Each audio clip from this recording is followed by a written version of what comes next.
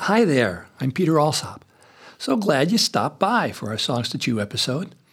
Today, let's partake of the title cut from my Grow It at Home album. This album's full of songs that address a wide range of issues like recycling, world peace, parenting, sticking up for our friends, staying safe around strangers, and staying safe in our families. And all of the songs encourage us to take action to help the world become a better, more caring place for all of us. Our title song specifically deals with where we get our food. I started to read food labels to see what additives were in the food I was buying at the store and then bringing home to eat. A friend suggested that, since I was reading the labels for ingredients, that I also check out where the food comes from.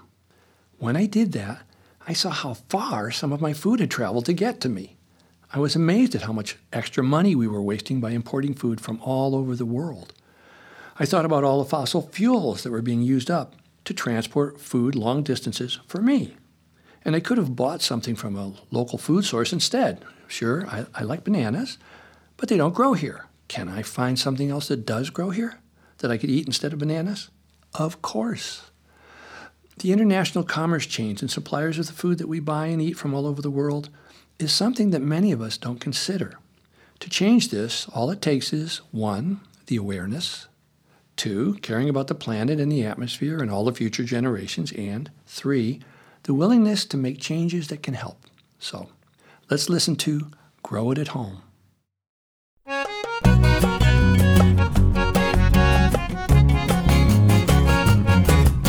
We eat up the world when we gobble our food, 'cause it comes from all over and though it tastes good. Let's think about where our meals come from. If we eat up the world, we got no place like home. If we eat up the world, we got no place like home. Grow it at home, grow it at home. We won't eat up the world 'cause we grow it at home. Grow it at home, grow it at home. We won't eat up the world 'cause we grow it at home. Our turkey grew up on a farm down south. Grapes from Chile taste great in my mouth. Beans from France, eggplant from Japan, but the mustard is English and so is the jam. Tomatoes from Mexico, Panama yams. the shrimp in our gumbo came in from Thailand. Potatoes from Canada. Gravy from Spain, Peruvian onions, And lobsters from Maine. it's all pretty neat, but still if we could, let's grow our own and we know it is good. Pick when it's ripe, Not unripe and green. We can eat right away and we know that it's clean and clear from the poisons the big growers use to kill bugs and critters who eat this stuff too. we know that our onions come out of our ground. And the eggs from our chickens are the best steaks around. Grow it at home, grow it at home. We won't eat up the world 'cause we grow it at home. Grow it at home, grow it at home. We won't eat up the world 'cause we grow it at home. The world needs us all to cut back, I think. So the carbon and water footprint can shrink. No gas for trucks or airplanes that fly. No cardboard, no plastic. I'd sure like to try it. Pay less for storage, for refrigeration, Less packing, the stacking. And less taxation. No preservatives, no more processing, please. From garden to basket. To kitchen to me. Yeah, grow it at home, grow it at home. We won't eat up the world 'cause we grow it at home. Grow it at home, grow it at home. We won't eat up the world 'cause we grow it at home. Come on.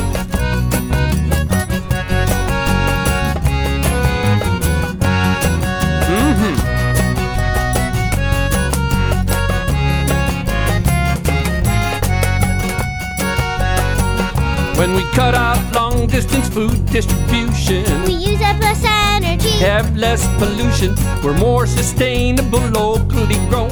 and we get to know neighbors who grow stuff at home. And every kid knows where the food comes from, 'cause they plant it and weed it, and when harvest comes, somebody asks, how does your garden grow?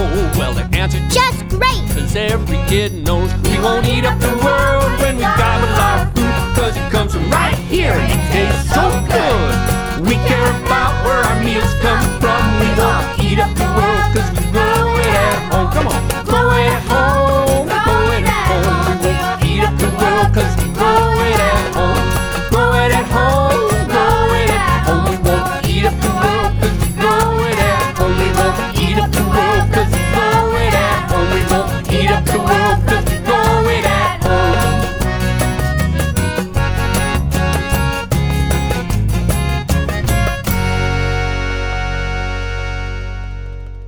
all the kids who sang with me on that song were local Topanga kids. And my local Topanga buddy, Greg Hilfman, played everything but the guitar. Thanks, Greg. And it's not just local food that makes sense and needs our support, but actually local everything. The fabric of our local communities needs the support and strength of every thread that makes up that material of that community. So the entire fabric of our smaller group will be strong and healthy.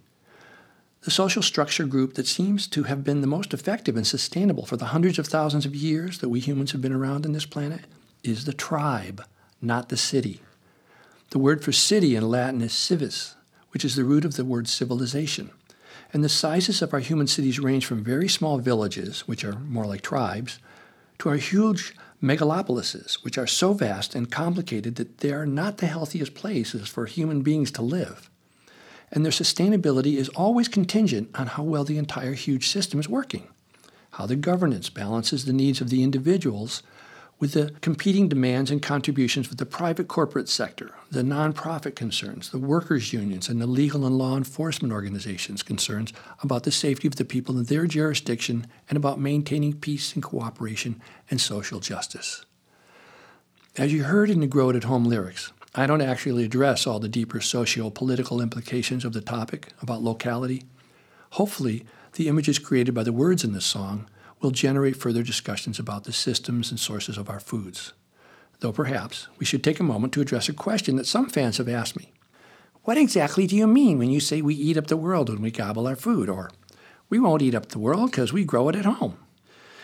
It's clear to me that there's a connection between the focused capitalistic profit motives of a big food company and how the richest countries feed ourselves on foods from what we describe as third world countries. In order to make a profit, the food needs to be grown and packaged in a way that there's sufficient profit for the companies to pay for all the costs and still have enough left to pay management staff.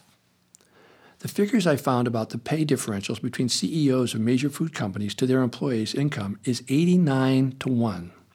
So it's clear that growing food and shipping it from countries that have more poor people willing to work for less creates more profit for the company regardless of the condition of the lives of the farm workers. And yes, that same formula exists in the U.S. as well, as our farm laborers get paid a fraction of what management receives. Unfortunately, a common story around the world. So let's put this discussion on hold for now. Hopefully you can set this aside and get on with your day.